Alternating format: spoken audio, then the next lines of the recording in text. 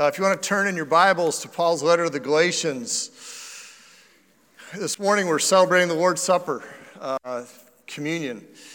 And to prepare for it, we have this great passage that shows us both how it is we have communion with God, but also how we have communion with one another. For example, at our church, when we celebrate communion together, we all wait and we hold on to the bread and we eat it together because it's a family meal. It's not just communing with the Lord. We're communing as a family with the Lord. So join me as we read this passage. We're going to be in Galatians 2, read from verse 11 down through the end of the chapter. So hear the Lord. But when Cephas, and Cephas is Peter, when Cephas came to Antioch, I opposed him to his face because he stood condemned. For before certain men came from James, he was eating with the Gentiles. But when they came, he drew back and he separated himself, fearing the circumcision party. And the rest of the Jews acted hypocritically along with him, so that even Barnabas was led astray by their hypocrisy. Barnabas' name, Barnabas, is the encourager, and so he's like the last person he would have expected to do that. He says, but when I saw that their conduct was not in step with the truth of the gospel, I said to Cephas before them all, if you, though a Jew, live like a Gentile and not like a Jew, how can you force the Gentiles to live like Jews? We ourselves are Jews by birth, and we're not Gentile sinners. Yet we know a person is not justified by works of the law, but through faith in Jesus Christ. So we've also believed in Christ Jesus in order to be justified by faith in Christ and not by works of the law, because by works of the law, no one will be justified. But if in our endeavor to be justified in Christ, we too are found to be sinners, is Christ then a servant of sin? Certainly not. For if I rebuild what I tore down, I prove myself to be a transgressor. For through the law, I died to the law so that I might live to God. I've been crucified with Christ. It's no longer I who live, but Christ who lives in me. And the life that I now live in the flesh, I live by faith in the Son of God who loved me and gave himself for me. I don't nullify the grace of God. For if righteousness were through the law, and Christ died for nothing. You've heard from the Lord. Let's pray and ask him to help us understand what he's saying here. Father, we thank you that you love your people enough for them to not fall back into the slavery that they had been in, but to give life and to give hope, and that Paul even wrote this harsh letter to this church. But you preserved it because you know that we're just as prone to fall into those things as they were. So help us to not only see what you were saying to them, but see what it says to us as well, so that we would taste of the joy and the freedom of your grace and your love demonstrated through what you did for us in your Son Jesus, that it would set our hearts at rest, full of joy. We pray this in his name. Amen. For the next few weeks, if you were here last week, you know that Tim, of course, spent time on the first part of this passage.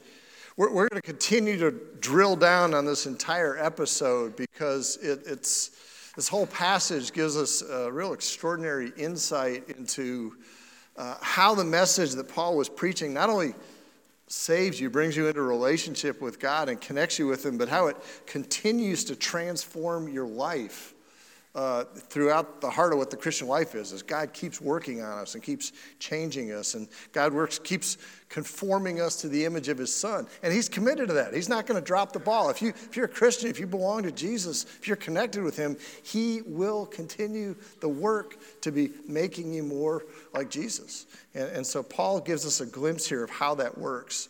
So the first thing I want to look at with you this morning is how the gospel brings us into communion with God. And you see this in verses 15 and 16. Now, Paul reminds Peter here, he says, look, you and I were born Jews. Okay, we lived under the assumption that if we kept the law, that would make us acceptable to God, that we were circumcised as babies, which would be equivalent to us, say, baptizing our children. We kept the Sabbath, we kept the sacrifices, we kept the feasts and the tithes, and we stayed away from unclean things. But we knew that even though we were born into the advantage of knowing about those things and observing them, what does he say in verse 16? Yet we know that a person's not justified by the works of the law. You're not drawn near to God, it's through faith in Jesus. See, the problem with the works of the law that he talks about there is not the law was bad. I mean, God's the one who gave the law. Okay? It's his law. It's a picture of who he is. He's basically saying, be like me.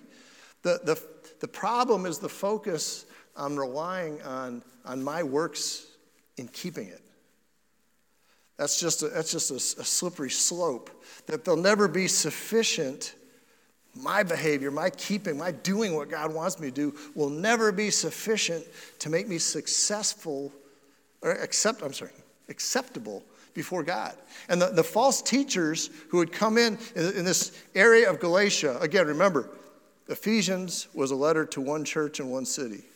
Colossians was a letter to one church in one city. Galatians is a letter to several churches in a group of cities. It was in an area.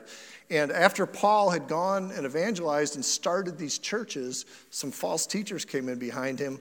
And their whole goal, what they were saying was, Paul is kind of a junior apostle. He's kind of a second-class apostle. And what he said was right and nice, but it was inadequate. It was incomplete. He left out some of the important part that you're saved through faith in Jesus, but you're not acceptable to God unless you're doing all this stuff as well. Unless you are circumcised, you're marked by that. Unless you are keeping all these feasts and sacrifices, etc. And they're basically thinking that to be justified, to be accepted before God, was about sheer hard work. Okay, that you toiled at it. You took your religion seriously. You were really committed. That you fasted, you prayed, you gave alms, and then you'd be acceptable to God. And of course, the beginning was you were circumcised. Now, that was a popular religion. In fact, even today, the thing about really being committed, that same mindset is really popular because it's flattering, because it says you can do it. You've got the capacity to pull that off. And we like to think, yeah, I can do that. Because what it does, it focuses on the keeper of the law, which is me. And that puffs up our pride.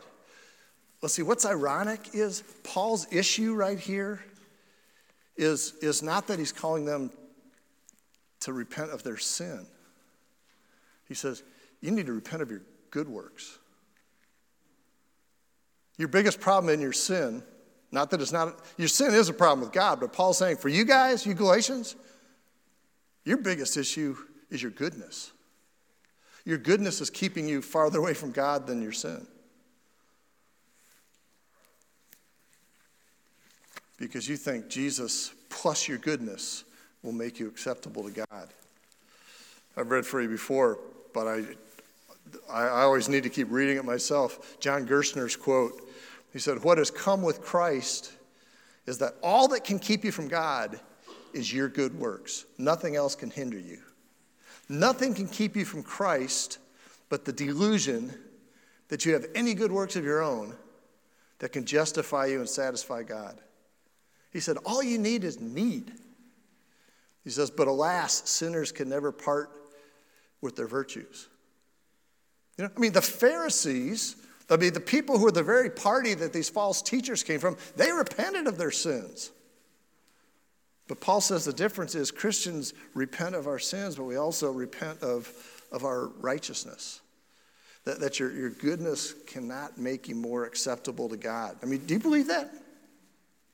I mean, do you really believe that? Part of where that shows up is, you know, when the wheels fall off in your life. And that little voice starts talking to you in the back and says, God's mad at you. Or first you ask the question, after all I've done for you, God, could you let that happen to me? What does that mean? It tells you, my goodness is what made you acceptable. So since I've been so good, why could you let those things happen, right? I mean, there's what comes out of our mouth and what we want to think we believe, but we find in those really hard times when we're in pain or we're in darkness, we're really scared, we're in those shadowy moments, that we start to revert or resort to, well, I hope what I did was good enough to coerce God to treat me right or to rescue me from this. Does that make sense? That the thought that starts to go in there that when life is crashing around you, you start thinking, okay, God's letting me have it. He's punishing me. And what Paul's saying is you can reject the thought. If you're in Christ, if you've received what he's done, the justification is, the word justification, Tim talked about this last week, is a legal term. It's the opposite of condemnation. It's judicial, it's forensic, for all our lawyers out there like that. But you're declared not guilty by the judge, and you're treated with full rights, and it's not because of your performance, it's because of Jesus' performance. This is going to sound crazy. Did you know that Paul teaches, Christianity teaches, you are saved by works? It's just you can't be saved by your works. You're saved by Jesus' works. So work matters. God cares about your record. It's just about the record that you're carrying. But if you're carrying your record, if I'm carrying my record, it's toast. Guess what? I don't get any bonus points for being a pastor, for studying God's Bible every day. And Margaret and I have a little joke that we pull in a parking lot, see a parking place up close, we'll pull in there and say, oh, clean living, paid. I went to church today. Of course, I work here, But it's really got nothing to do with that. It's totally a joke because, the goodness from God is a gift. It's his grace. Jesus' works included that he took my punishment. That his work, like we've been singing about on the cross, was that he took your punishment. He took the curse of the law. And so, because he took the punishment, he took all the punishment. So how much punishment is left for me to receive from God for my sins? 0. Ain't none left. So you can always erase the interpretation that says God is punishing me. God may be disciplining you because he loves you, but he's not punishing you. He's not getting you back. He's not taking it out on you, ever. If anything, he's putting you in a hard spot to wake you up so you'll turn back to him, but it's not punishment. That's love. He can't win you back. And so that's how we're in communion with God, that even if you've trusted Christ, that because of Jesus' works, what he did, and what he did as far as that he did keep God's commands, he did love God with all his heart, with all his soul, with all his strength. He loved his neighbor, even when it cost him dearly. But he also took our punishment, our curse in our place. Ritterboss says the communion we have with God is first of all a communion in death. And you see this, of course, in that famous verse 20, Galatians 2:20, where it says, I'm crucified in Christ. It's no longer I who live. It's that Christ was under the curse of the law, but he did that so we're freed from the curse. The curse is when you sin, and in the back of your conscience when you sin, you're cut off from God. That curse is gone because you're no longer cut off from him.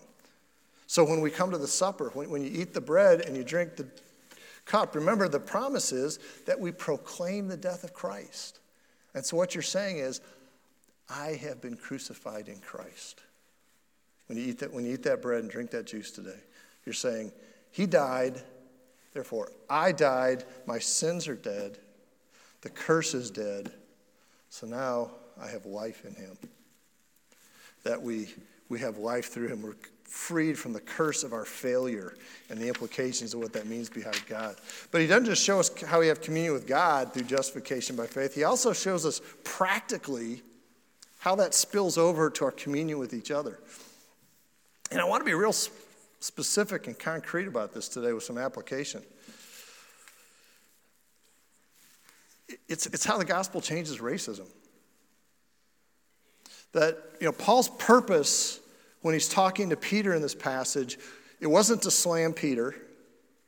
He wasn't trying to prop himself up. He was trying to say, look, those false teachers are alleging that I'm beneath the Jerusalem apostles, and therefore the message I'm preaching of acceptance by faith in Christ alone is inadequate. But actually, guess what? There was actually a time where I lovingly had to rebuke one of those Jerusalem apostles. So obviously I'm not beneath them. We're equals. But he wasn't saying that to tear down the apostles. He was saying that about because the false teachers were alleging wrongly. So that was Paul's purpose in this point. But something that's a real clear implication of what's going on here because of the actual context, the situation in which Paul did that, is that Paul is showing that racism is a sin that cuts deeply against the gospel. Okay, it's not some list of things we do. It cuts at the heart of the gospel. Paul says that Peter's problem, and everybody who followed along with what Peter was doing, because he said Peter did it, so everybody followed him. He said it was hypocrisy. His living, what he was doing, didn't correspond with what he was preaching, what he believed. Here's how it arose. See, in the Old Testament, God established for his people, for the Jews, cleanliness laws. And what he wanted to do is he was trying to show them that you can't just bop into God's presence any old time you want because God is holy. He's righteous. And he can't even stand in the presence of sin. And so you need to have purity of heart for your worship to be accepted. Sometimes we think worship's about what do I go and get out of it. We don't come to worship for us first. You come to worship, first of all, because we're coming to thank God for what he's done for us for the week, right? The worship is about the God you're coming to bow down to. The bonus is he gives us good news. He says, you know what glorifies me, you know what makes me look great is the fact that I love you. Not just the way you are, I love you in spite of the way you are because of what my son Jesus did.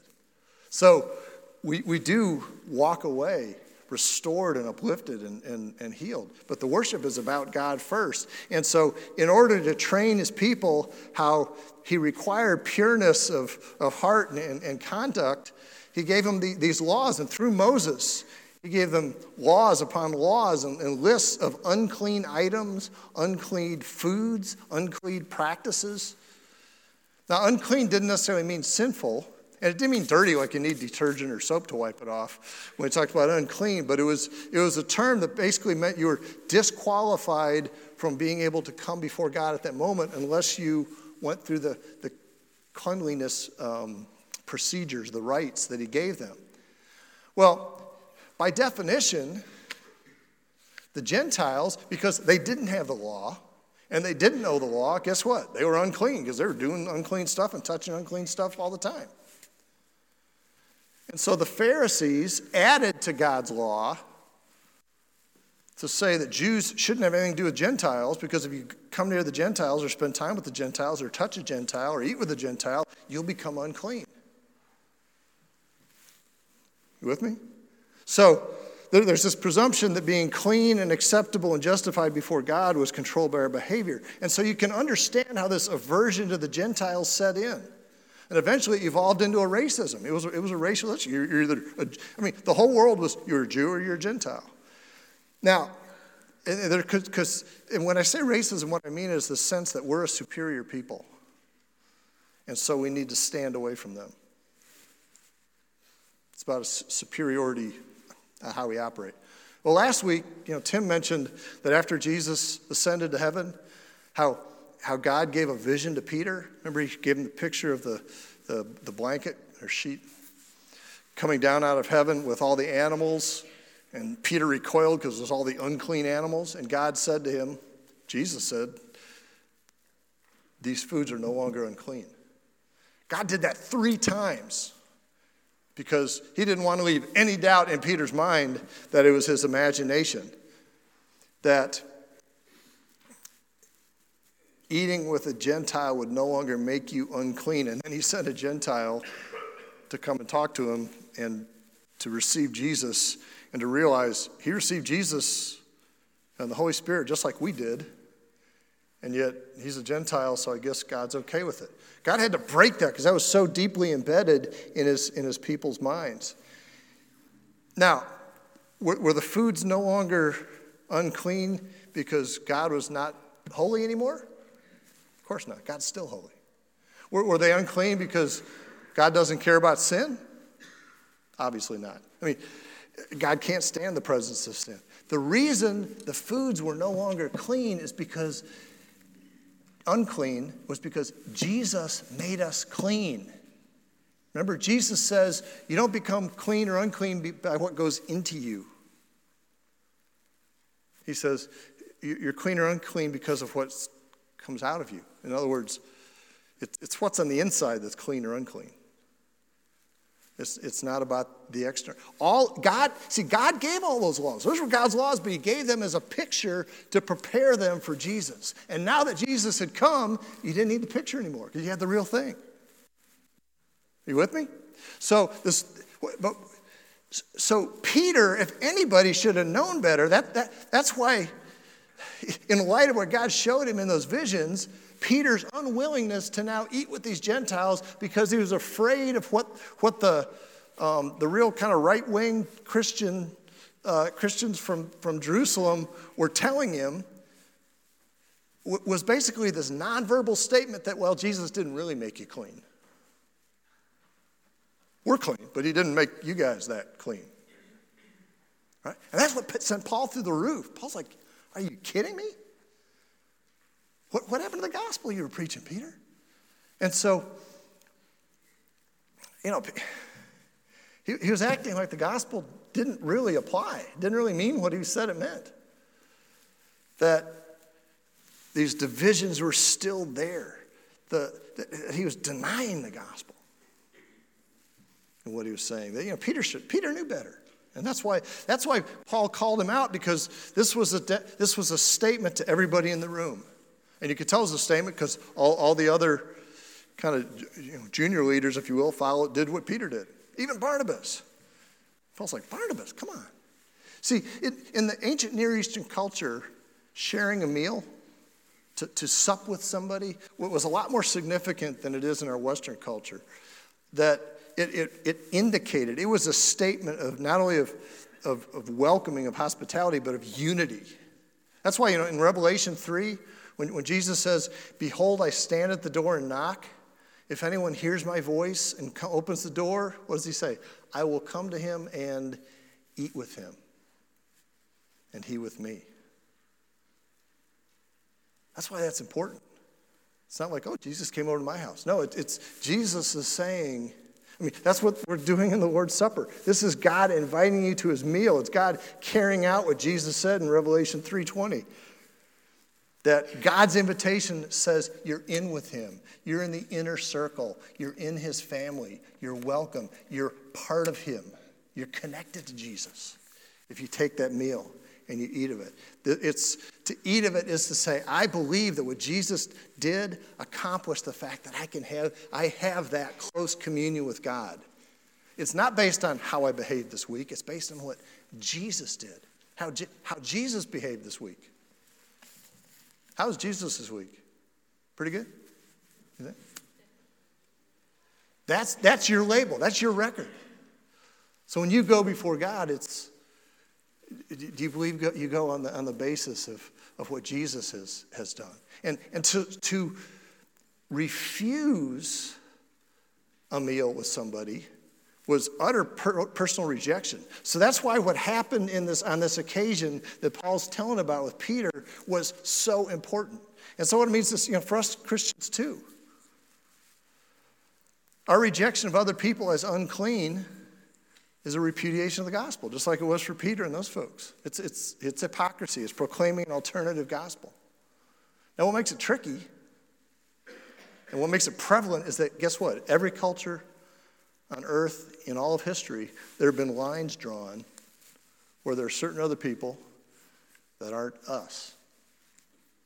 Right? Always. I mean, it's never not been that way. And what Paul shows us here, that what drives the divisions from a gospel standpoint as believers is the spiritual root of racism, which is cultural pride. That racism or any other dividing wall we use is continuing a works righteousness. That's why it's a sin. It's because it cuts against the gospel. It's a works righteousness that says, I found an area of my life where I'm cleaner than somebody else, and it makes me feel superior. That's why racism is a sin. Does that make sense? It's about the God. It's about what am I standing on? If I'm looking down on somebody for whatever reason, then it cuts against me really understanding what the gospel means for me. From a biblical perspective, there's one race, humans made in God's image. There's one. But in every ethnic culture, there's different cultural emphases, right? And when your ethnic culture group is in the majority, it's easy to slip into thinking that our practices, our cultural practices, are normal. That's what's normal. That's what's right. What everybody ought to be doing, because that's what we see the majority of the people around us doing. It's kind of the accepted practices. And it's a challenge. It feels right, and there's a sense of this cultural superiority, which you feel like if you come in on the other side. If you're in the minority, you've probably had situations in some kind of situation where you were actually in the minority in a situation, and you know the discomfort of not knowing the rules, or feeling like you're not on the in, and it might not even be ethnically; it might be in other kind of situations.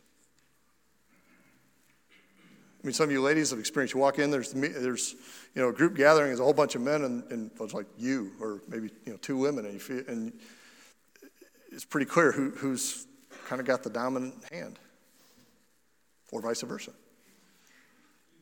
And again, what's tricky is as the minority, you can just as easily fall into the same sense of superiority because you want to pump your ego up. But the gospel cuts against the grain of both. So whether I'm in, and here's how you plug in what Paul says here. Whether I'm in the advantaged position, like the Jewish Christians were, the Jewish Christians, they had the law. They knew all the cleanliness stuff. God had given that to them as a gift. Or whether you don't have it, either one, it doesn't matter, because what makes you acceptable to God isn't that you know when you do the cleanliness laws. It's receiving Jesus. It's faith in what Jesus has done. And so it always begins by owning your uncleanness, right? Or that as a Christian, that's why that you may have thought that confession of sin was kind of a little heavy, a little dark. If I own that every day, what I said in that confession of sin, that'll help to undercut my temptation to be looking down on somebody, whether it's for a racial issue, whether it's because they're a Methodist, or whether it's because they went to Carolina, or whatever it may be, whether they're a Patriots fan, whatever it may be, you look down on somebody for. We have all sorts of lines that we draw. I mean, you may be in the bottom. I think I'm sure I've shared before.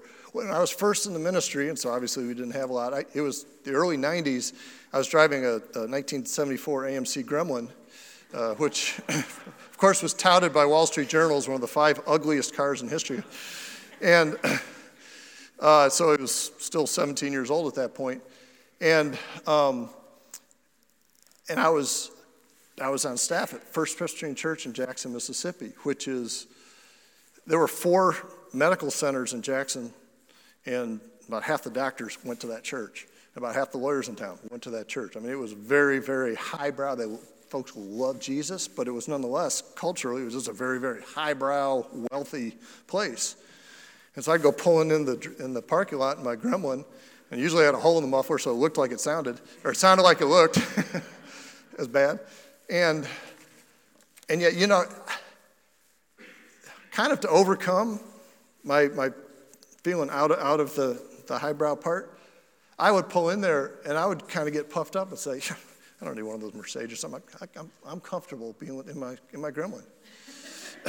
With my windows rolled down because I've got vinyl seats. It's real hot in Mississippi and my air conditioning doesn't work. But I was looking down on them,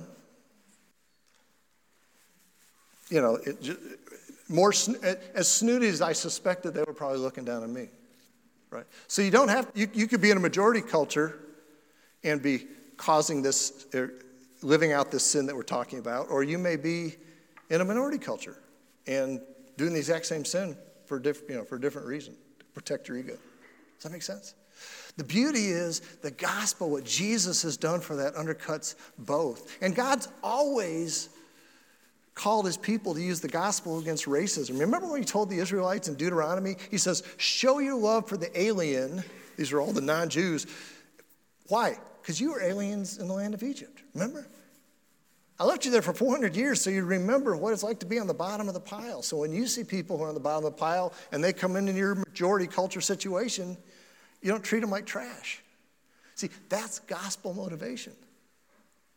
So this isn't new with Jesus. The gospel started way early. I mean, this is part of why I'm excited about our English classes that we have here. It's an opportunity not only to help with the real need of learning the language, but it's about building friendships, helping folks from other countries and cultures feel at home here. I mean, there's lots of laughter that goes on Tuesday nights over here. Now, it can be tricky because it can be easy to feel like, well, we're the ones who are right, so we're bringing them in so we can straighten them out and make them like us. That's what we have to be careful of as we're serving folks from other cultures. We want to thank the Lord and honor and respect the cultures that folks are bringing in and not feel like we are merely serving these poor people. Because again, can you see how, I mean, it's so subtle how it works. And I know my heart, goes there just like that. But it goes, it can be socioeconomic, like I said with the Gremlin. I mean, we've got a huge, you may have noticed, a bitter political divide in our country. It's a chasm.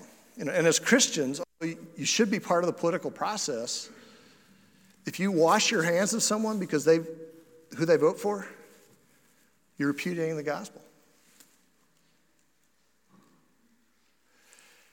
I mean, doesn't the phrase washing your hands of somebody indicate they're unclean, right? Do we push away and recoil, or do we draw near to people who really differ from us with caring love to listen? That's hard. That's laying down our lives. That's what makes us, that's a part of how God works to make us more like Jesus. Just in wrapping up, kind of moving away from the political divide, like Peter, we might sort of sit by the other people, maybe even in church, but we're not going to eat with them, really become friends. Because that's what Paul's talking about here. That you might keep relationships formal and official, but you're not going to break bread and include people in your circles. It's beginning to cross those boundaries. In Romans 15, Paul writes to this church in Rome, which had a strong group of Jewish Christians and a strong group of Gentile Christians that were in there, and you can tell through the whole letter that there's issues because he keeps addressing not considering other people more important to yourselves. Don't be all full of yourself. And he'll go hard at the Jewish Christians, then he goes hard at the Gentile Christians, basically saying to both of them, don't get all puffed up with yourself. But then he says in chapter 15, verse 7, therefore, welcome one another as Christ has welcomed you. That's gospel motivated, as Christ has welcomed you. The word welcome literally means accept into your circle, receive into your circle. It's not just stand at the door and shake somebody's hand. It's bring him into your life, into your world. I do want to mention one thing that I'm excited about and part of our presbytery, which is kind of the regional group of churches. We actually met yesterday. It goes from Williamsburg to Elizabeth City. We're going to be holding a conference called Race in the Church You might see the announcement about it in the bulletin. And it's actually going to be hosted. We're going to host it here at New Covenant because we're kind of geographically central on April 6th. Just talk about what exactly are these issues? How does the gospel help us break down some of these barriers? Well, I want to wrap up now. We're going to go to the communion table. It's communing with God, where he accepts us into his inner circle, and it also helps propel us out from here to commune with one another, accept one another into our circle. So let's pray and ask Jesus to make these things real in our lives. Father, Peter, who walked with you, who knew you, who loved you, was prone to fall and slip and forget the gospel. And so we know we're going to do the same thing. You may even have shown us areas this morning as we sat here and reflected that we've forgotten the gospel. We will probably every day be hypocritical in ways that we function. We thank you that you don't receive us because of our hypocrisy or lack thereof, but because of what Jesus did. Help us stand in that and believe in that and really live like that is true. We pray as we go to the table that you will use it as a means of grace. Remind us that our record, our superiority, our lack of superiority died with Jesus. There's no curse. That we have been made new, we've been received, we've been accepted so that we can be acceptors and receivers and lovers as you have been with us. So we ask this in Jesus' name. Amen.